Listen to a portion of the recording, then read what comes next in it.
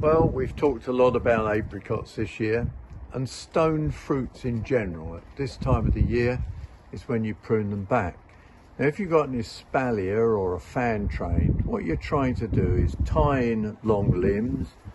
For instance, there's a limb here that you could tie in. You'll see that we've tied in, that's what you do. You just tie in long limbs to produce your fan or your espalier. Now, an espalier means that the limbs go sideways across a fence or across a trellis. And then what you need to do is that branches that are sticking out, you just nip those back to something like 3 or 4, just cut them off. And that way you produce lots of small, what we call spurs.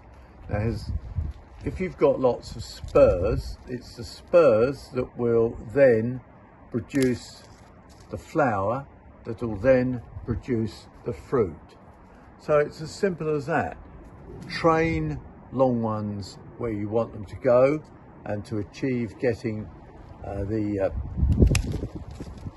shape that you require, and then prune back to about 3 to 4 leaves from the stem that you're working on, and you'll end up with a very attractive tree. And the other thing to remind you about is that stone fruits, and that includes cherries, apricots, peaches, plums, those Victoria plums will be around soon, and as soon as you pick them, you can prune the tree. And this stops them getting a lot of bacterial cankers and things like that.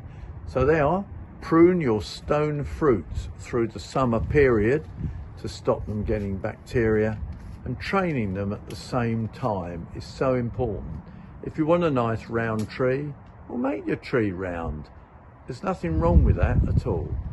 So they are espaliers, fans, round trees, small trees, patio trees, stone fruit. As you pick the fruit, then you prune them.